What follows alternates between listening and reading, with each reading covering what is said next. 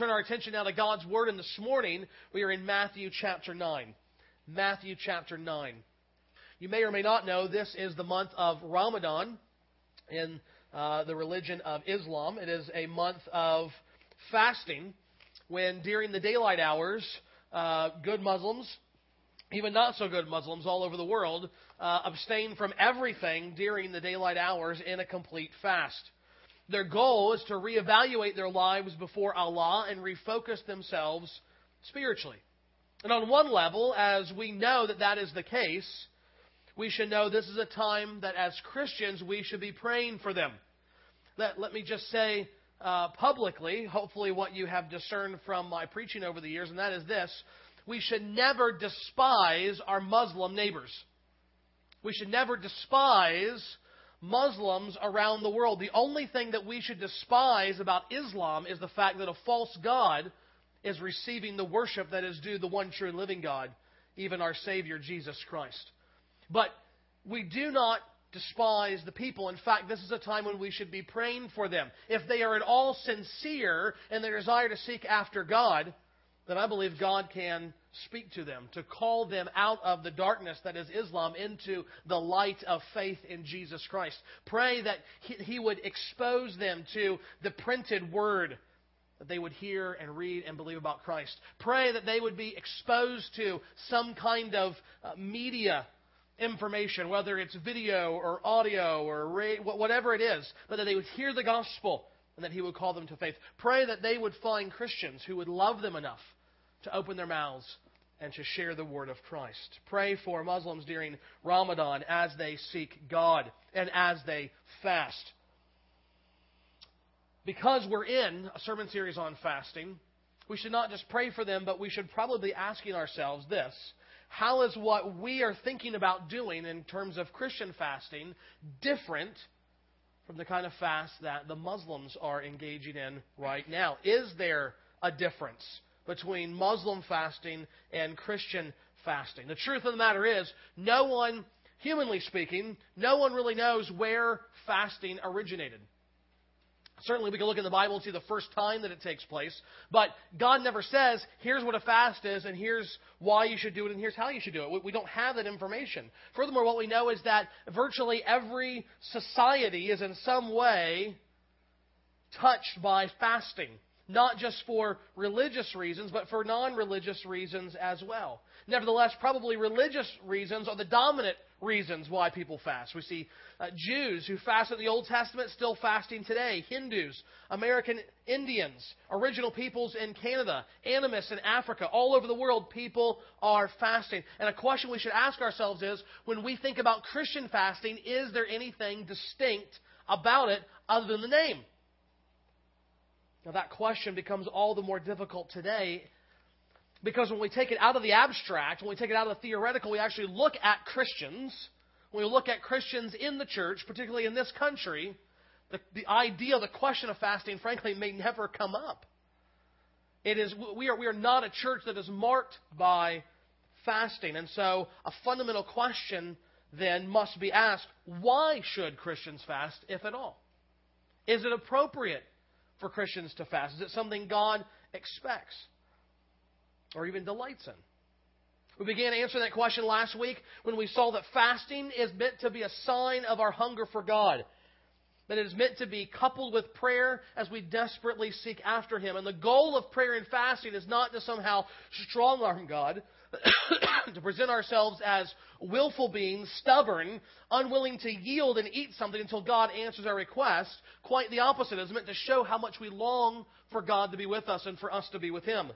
From Acts 13, we saw that many of the decisive moments in God's plan for His people throughout history has come as a result of His people praying and fasting together. And this morning we want to continue to answer those why questions. Why should Christians fast? Why is it different from among all the other kinds of fasts in the world today? One of the things that we will see is that Christians should fast and pray, and that there is something that makes it unique among all the other fastings in the world. And we will see this from the lips of Jesus Himself in Matthew chapter 9. So I invite you to follow along as I read Matthew chapter 9, beginning at verse 14.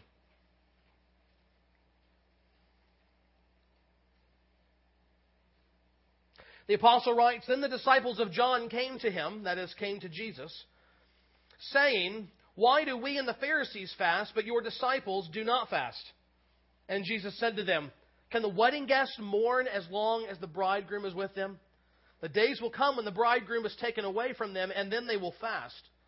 No one puts a piece of unshrunk cloth on an old garment, for the patch tears away from the garment, and a worse tear is made. Neither is new wine put into old wineskins. If it is, the skins burst, and the wine is spilled, and the skins are destroyed. But new wine is put into fresh wineskins, and so both are preserved." May God bless the reading of His Word this morning. Like any good thing that God gives to us, our sinful hearts are capable of distorting it. And that is true with fasting. In order to make proper use of God's good gifts, we need to understand them. So we need to understand why fasting might be helpful to us. We understand what fasting says about our relationship with God. And this morning, Jesus gives us both instructions and corrections in regards to our thinking and our practicing of fasting itself. And what we see is that Christian fasting is something uniquely Christian. And in fact, we see three things that emerge from what Jesus says about why Christian fasting is even different from Old Testament fasting. Not just biblical fasting, but Christian fasting. Three ways in which it is unique and different among all others. And the first thing that we see is this: Christian fasting is Christ-centered. Christian fasting is Christ-centered. Now, on one level, that should be obvious, right? If we're calling it Christian fasting, it should be Christ-centered. But it's more than just the name. You can say, I'm practicing Christian fasting, and yet fast in such a way that it's not Christ-centered at all. What's the difference? Well, let me show you from our text. Again, the disciples of John came to him saying, "Why do we fast and the Pharisees fast, but your disciples do not fast?" Now, first of all, let me not assume anything. Let me not assume that you know who John is in this passage. Let me not assume that you know who his disciples are in this passage. These are disciples of John the Baptist. This was Jesus' cousin, but more importantly, he was the prophetic forerunner of the Messiah. He came preaching a message of repentance, causing the people to make themselves ready in order for the coming of their Messiah. John was a Baptist, not because of any church denomination. Don't let anyone fool you and say John was the first Baptist of a long line of Baptists up till today. That's bad history, okay? John was a Baptist because he was the one who baptized people. There was ritual cleansings and baptisms, but he was the one that actively got in the river and said, "You repent of your sins, come down here and visibly display the cleansing that God gives by renewing your commitment to God through this public profession of your faith and repentance." He was John the Baptizer. And John had disciples. As a prophet, there were those that gathered around him who desired to learn from him in more intense ways and even to help spread his message. To point people back to John and the baptism, more importantly, the repentance that he was advocating. And so John's disciples come with the Pharisees. And again, the Pharisees have no official standing in the people of Israel's life. Instead, they were, if I can offend some people, they were the evangelicals of their day. They were the back to the Bible people. Let's go back to the law. Let's do what the law says. The problem was they didn't really want to do what the law said. They wanted to earn their place with God by doing what the law said. And so they didn't just obey the law. They made laws to help them obey the laws. And those laws, to help them obey the laws, became on par with the laws of God, and therefore they became legalists. Now, they didn't just say, we're working our way towards God. That wasn't their frame of mind. They would say, by the grace of God, I am what I am. I'm a good Jew. And He has called me to have a love for His Word. Nevertheless, I am completing the picture. It is my working and obedience faithfully that will bring me into the presence of God on the final day. This is why Jesus often talks about the Pharisees in parables and sometimes even the gospel authors. And they will say, seeking to justify themselves. The Pharisees asked Jesus a question. So you have two very different groups of people. Nevertheless, they are known for the same thing. Righteousness. Righteousness. Both groups were known for their apparent godliness. And they fast. They fast all the time. And now they look at Jesus' disciples, and they're not fasting. And so they're thinking, what's going on? How come you guys aren't fasting? Jesus, if He is the Messiah, He is the true Israel, the embodiment of all that God's people is meant to be, to call them back to righteousness. And yet this very common, this very important practice of fasting, He's not doing it and His disciples aren't doing. Why is this? What is going on here? You need to remember, first of all, that their idea of fasting would have been completely grounded in their understanding of the Old Testament and the Old Testament fast. There's only one fast required by the law, one on the Day of Atonement that you can read about in Exodus 20. However, at various times and in various ways, individuals and groups of individuals took it upon themselves to fast for various reasons. And when you look throughout the New Testament, that the central concern for fasting was this: mourning. Not as in the sun rising, but as in boohoo tears coming down. Mourning with a U. People mourn the death of a loved one or a great leader. They mourn some calamity that would befall them as a people or a nation or a tribe. And many times they actually mourned the sinfulness of their hearts and the sinfulness of the people. And so all of that is wrapped up in their mind and in the practicing of fasting among these two groups. It is an expression of an attitude of sobriety and solemnity in the spiritual realm.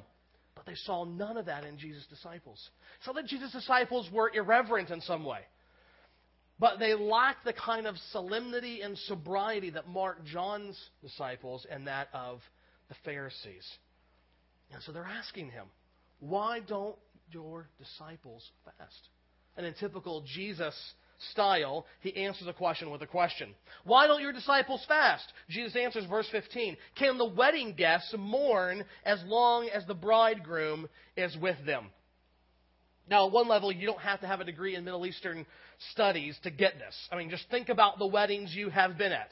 Aside from the occasional ex-boyfriend or girlfriend, no one's crying, mourning tears at a wedding. You know what I'm saying? No one's wearing black to the wedding except for the preacher and sometimes the groomsman. Although, I've always been confused, if the bride wears white to symbolize purity, why in the world is the minister and the men in black? I don't get that. But that's for another day. My point is, you don't mourn at weddings. You cry tears of joy and happiness as this couple is beginning their new life together. Furthermore, no one goes around fasting. Some of the best meals I've ever had have been at wedding receptions, where the bride and the groom said, look, man, it's all on us today. Have a great time. And you're just like, this is amazing. Go to an Eastern culture wedding sometime. I mean, they know how to put on a spread. There's food everywhere. And if you like curry, you're in seventh heaven. Okay? And thankfully I like curry. And so Jesus' point here is he's focused them away from the idea of mourning and solemnity and sobriety, and he's putting forward this imagery of frankly, unbridled joy, of celebration, of feasting, not fasting. In fact, what you may not know is that unlike typical weddings today, where the husband and the wife have a great celebration and then they're off by themselves for the honeymoon, in Jesus' day, the culture was such that the married couple actually hosted a week of feasting and celebration for all their guests. So they would literally come in out of town and spend a week with the new bride and groom. And you thought your wedding was expensive. This is part of the reason why when Jesus is at the wedding, right? They've run out of the good wine. They put it all out first, and the people have been apparently enjoying the wine quite a bit. And now they're kind of down to the everyday stuff. And Jesus' mother comes and Jesus says, hey, you going to do something about this? Because it's not a one-day event. It's day after day after day of celebrating. In fact, the closest friends of the couple were often called guests of the bridegroom. And the rabbinical law said this: all in attendance of the bridegroom are relieved of all religious observance which would lessen their joy. In other words, there is no fasting if you're at the wedding. There is no giving up anything. There is no practice of Jewish religion if it's going to take away from your joy for the bride and the bridegroom. So these guys come with all of this understanding of fasting involving mourning and seriousness. And Jesus answers by pointing them to a place of joy and continuous celebration. Now, how does that work? What does the wedding have to do with fasting? Again, Jesus says, can the wedding guests fast while the bridegroom is with them? What he is highlighting is the reality that he, as the Messiah, after hundreds of years of increasing expectation, he has finally arrived to be with his people. And his coming is like that of a bridegroom to a wedding feast. It is the time when people applaud and they celebrate and they backslap and they hug and they kiss and they weep tears of joy because the day has finally arrived. The bridegroom is there. Jesus is implicitly saying, I am the bridegroom of Israel. I am God in the flesh here after years of dreaming and hoping and longing. I have arrived. And so, as the light of the new covenant was dawning upon the people of Israel, shining, as it were, out of the eyes of their Savior, this was something too beautiful and joyous for fasting. As this simple man of Galilee, veiling in flesh the eternal glory of God had come, he says, this is a time of joy, not mourning. More than that, though, the point that is being made is that the coming of Christ has now fundamentally changed the way people should think about how they live their life before God, not least of which the practice of fasting.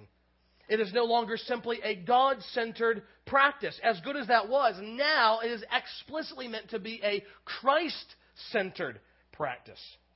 Christian fasting, then, is Christ-centered. It means it has Christ at its very center, at its core. Jesus is saying the unexpected joy of God's presence that He brings as the Messiah made any thoughts of fasting completely irrelevant while He was with His disciples. But He's not with us now in that sense, is He? Can't reach out and touch Him. Can't sit down next to Him when He's out in the field asleep at night because He doesn't have a place to lay His head. You cannot get a little bit closer to Jesus to get warmed up. Can't do that. So what about us? Does that mean now that we don't fast? No, in fact, just the opposite. Jesus didn't just teach that the fasting for the people of God was all about Him. He also explained when and how that fasting would take place, and He said it was now. Now was the time to fast. This leads us to the second thing that we see this morning from the text, and that is this. Christian fasting is future-focused. It is future-focused. Notice again what Jesus says. Can the wedding guests mourn as long as the bridegroom is with them? The days will come when the bridegroom is taken away from them, and then they will fast. First of all, notice there is an implicit command here to fast. By implicit, I mean Jesus nowhere says, my disciples should fast. Paul never says Christians should fast. But there is an expectation that will be a normal part of the life of His people. The expectation is that one day fasting will be prevalent among them. But not while He was there during the incarnation. It was afterwards. When the bridegroom is taken away, then they will fast. Jesus says. It's only after His death and His resurrection, when He returned to the presence of His heavenly Father, it's then that Jesus says His disciples will abstain from food and other good gifts. The time of Jesus' ascension, the time of His second coming, the time that is now is the time of Christian fasting. Why? Because Jesus is not with us. Now, in some sense, He is with us, isn't He? He is with us through His Spirit, the Holy Spirit of God, which is also called the Spirit of Jesus. And that is no small thing. He is an amazing gift, enabling us to live as God's adopted children, experiencing comfort and assurance in our walk with Him, that we might know we are truly God's people. And yet, how much better will it be to stand face to face with our Savior? How much more comforting will it be? How much more glorious to touch and to hold and to kiss the face of the one who offered up His life as a bloody sacrifice cursed by God to make us right with God. How much better to grab hold of the one who, by being cut off from God, caused us to be cleansed by God from all of our sin and have a righteousness that is not our own. This is why even Paul can say in Philippians 1 that as good as it is for him to be alive and ministering and building up God's church, it is far better for him to depart and be with Christ. The year between my engagement to Melinda and our marriage seemed like a long one. I'm sure there was simply the normal 365 days and a couple extra that was involved, but it seemed extraordinarily long because after I asked her to marry me over spring break, and by God's grace she said yes, a few weeks later I was gone for the whole summer. I spent 3 weeks in Peru on a mission trip. I spent 10 weeks in Kalamazoo an internship. And then I spent a final week, literally drove from Michigan straight to Cedarville College, now Cedarville University, and spent a week of resident assistant training before college began. It made that summer seem incredibly long. And Melinda, now some of you young ladies need to start taking notes at this point. Melinda sat down after I had proposed and she knew the plans, and she began writing out little notes and cards for me. And before Peru and before Kalamazoo, she gave me this stack of cards. Each one on the outside was dated. And the firm intention and commitment and explicit instruction was, do not open it before the date. And I said, okay, I can do that. Every week, sometimes twice a week, then over the course of that summer, I would have a little note from her that I could open, telling me how much she loved me and how much she was looking forward to our wedding date and our new life together. And as much as I wanted to be with her, I couldn't. I was out of the country. I was out of the state. I couldn't even call her as much as I wanted to, given the conflicting schedules of the summer. But at the end of the day, whether it was on a dirt floor out in a local seminary in Peru, or whether it was in a hotel down there on the weekends in the edge of the jungle, or whether it was in the guest home in Kalamazoo, I could get off by myself, and I could pull out those letters, and I could read. And I could bask in the glory of the promise and the affection that was showed to me there. I could open up the envelopes and smell the perfume that she had sprayed on there and be reminded of my love for her and my longing to be with her. In fact, it made me look all the more forward. Those separated. The promises and assurances of her love and unending affection made me long all the more for the day of our wedding and our new life together. Loved ones, this is what Christian fasting is all about. This is why Christian fasting is future focused.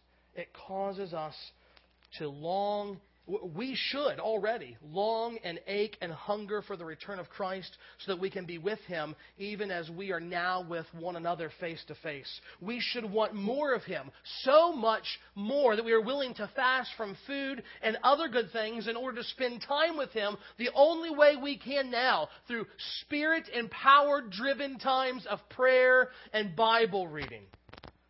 In many ways, then, this makes fasting what I call the asymmetrical handmaiding of the Lord's Supper.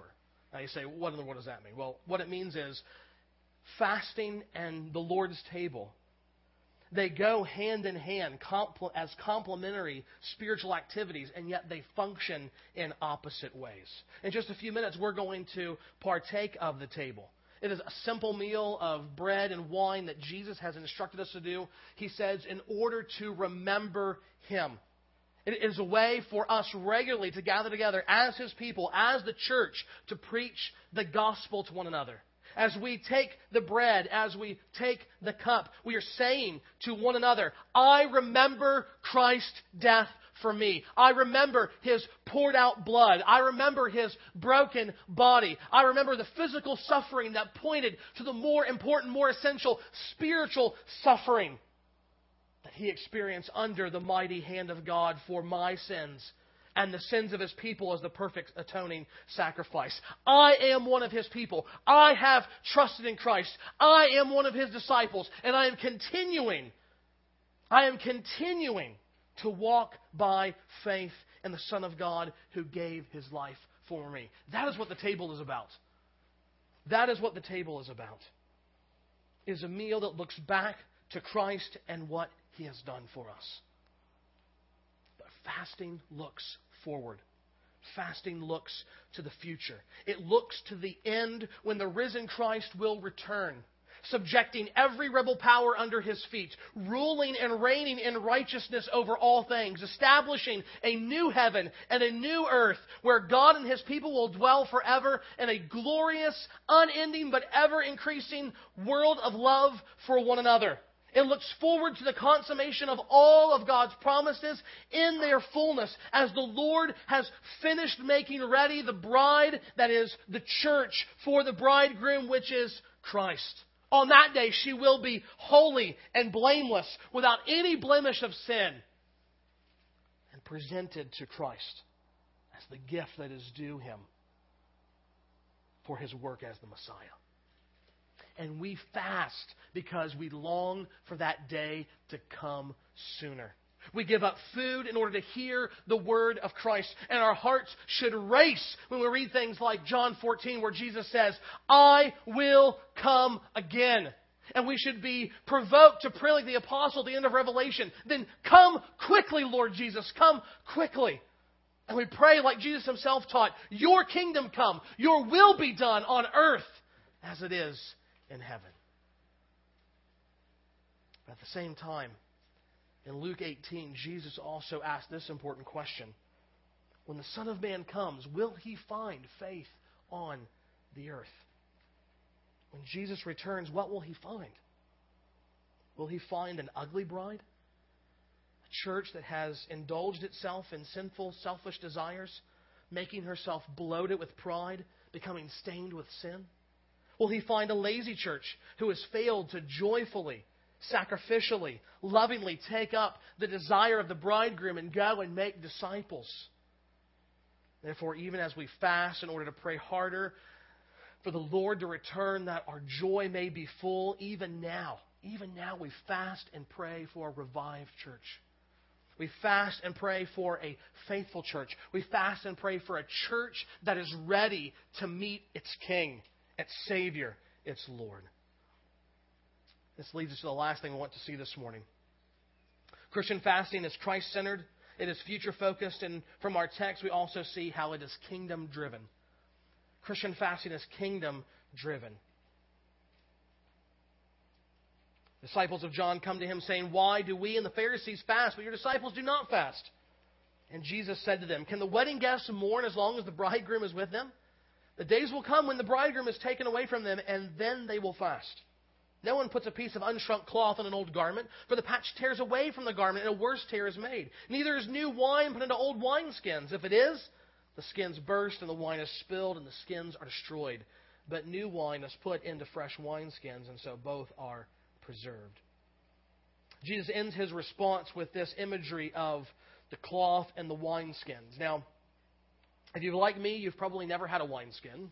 You've probably never seen a wineskin. You've probably never used a wineskin. We have this modern invention called bottles today. And if you don't know what it is, go to Meijer next to the Pop. You'll see all kinds of them. But we still wear clothes.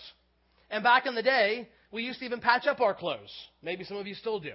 What does Jesus say? You cannot put a piece of new material over an old garment to patch a hole. The old garment has been washed several times. It has shrunk up already. The new patch of material, when you wash it, will also shrink up, and it's going to cause a worse tear as it pulls away from the garment. Now, my mom never used sewed-on patches. She most often used the iron-on patches. And guess what? Still happened. Okay? Like all good boys, I used to wear the knees out of my pants. And rather than buy a new pair of pants, we got these nifty patches, and she would iron on, and hey, you're good to go. And I didn't care much. The only problem was you began washing, and guess what? They just pull right away. And in that case, she hadn't sewn anything. The tear wasn't necessarily worse, but the patch came off. In other words, the principle that they knew in the first century still works today. And likewise, Jesus says you can't put new wine into old wineskins. Unlike the bottles that we use today for our beverages, these skins were literally made of skins, of tanned animal skins. And eventually, like all animal skin, it began to dry out more and more. And when it was really old, if you tried to put new wine into the old wineskin, as it began to ferment and expand within the skin is already old and worn out and dried out and brittle, it would actually break and you'd lose everything. You lose your wineskin, and you'd also lose the wine itself. And therefore, Jesus is saying, you don't do these things. This from common experience, you guys, that never happens. But the question is, why is he saying this? What does this have to do with the question that was asked him about fasting? I think what Jesus is getting at here is the unshrunk cloth and the new wine represent the new reality that has come with Christ and His kingdom. And you cannot fit anything old into this new mold. The bridegroom has already come. The Messiah is now in our midst. And that isn't just temporary.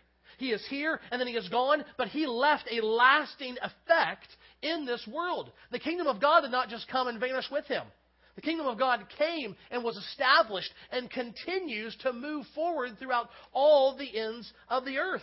When Jesus came and the kingdom broke into this world, it did not go away. It was established permanently. So that Paul says the new creation itself is already dawning and coming about even as the old is groaning and straining because it's in its final death throes.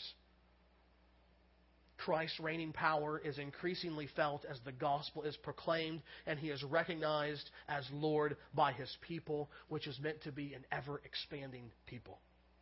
The church is never supposed to stay the same in terms of size, of holiness, of anything. The gospel continues to grow out and God's kingdom continues to expand as more and more people say, yes, I believe Jesus is Lord. This is the new wine. And Jesus says the old wineskins can't contain it. That is, the old ideas and practices that were associated with the old covenant, specifically even here, the ideas of fasting, cannot hold the new power that is meant to be the kingdom of God. Why?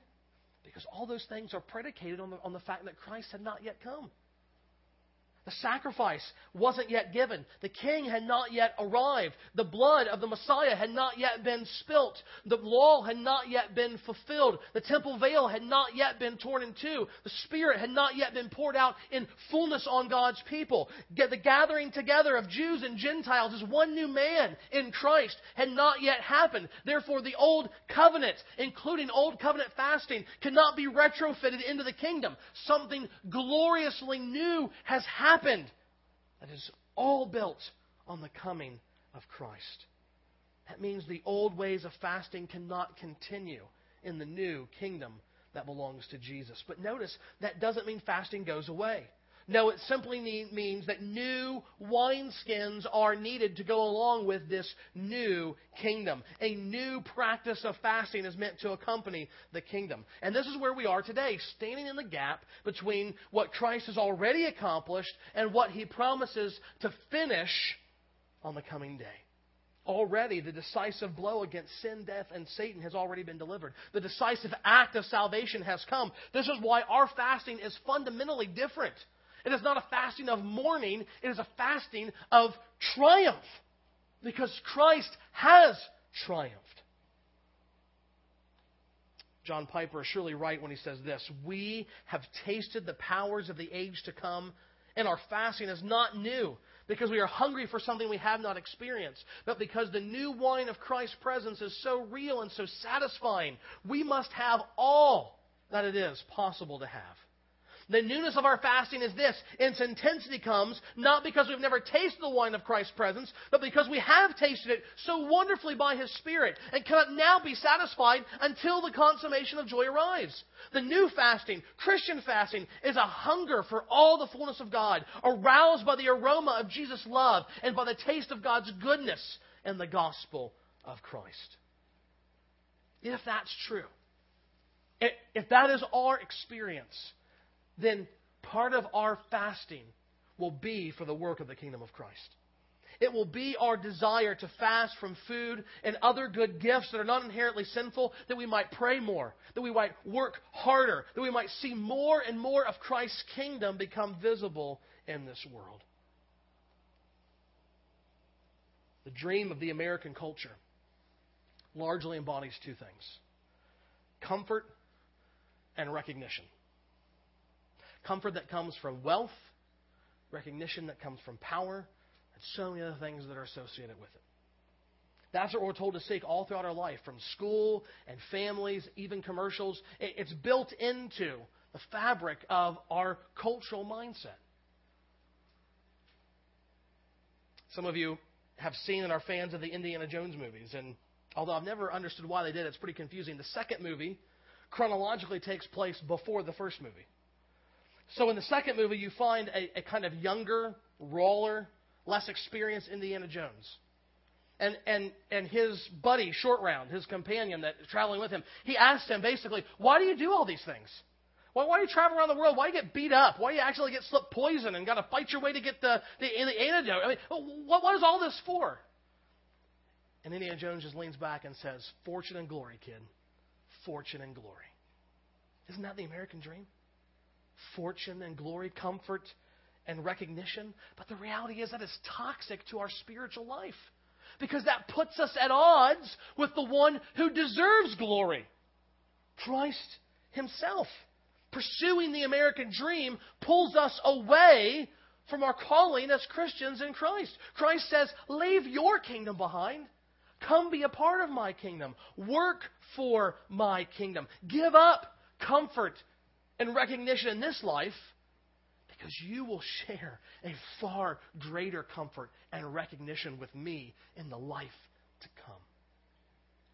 Christian fasting is about forsaking good things for better things. It's about giving up whatever we can to give and pray and train and serve harder for the kingdom of our Savior. It's about looking ahead to the return of our Savior, longing for His coming, and praying for His bride until He comes. It's about seeing the world and everything in it with new eyes, eyes opened by the beauty of our Savior. He has come, and it changes everything.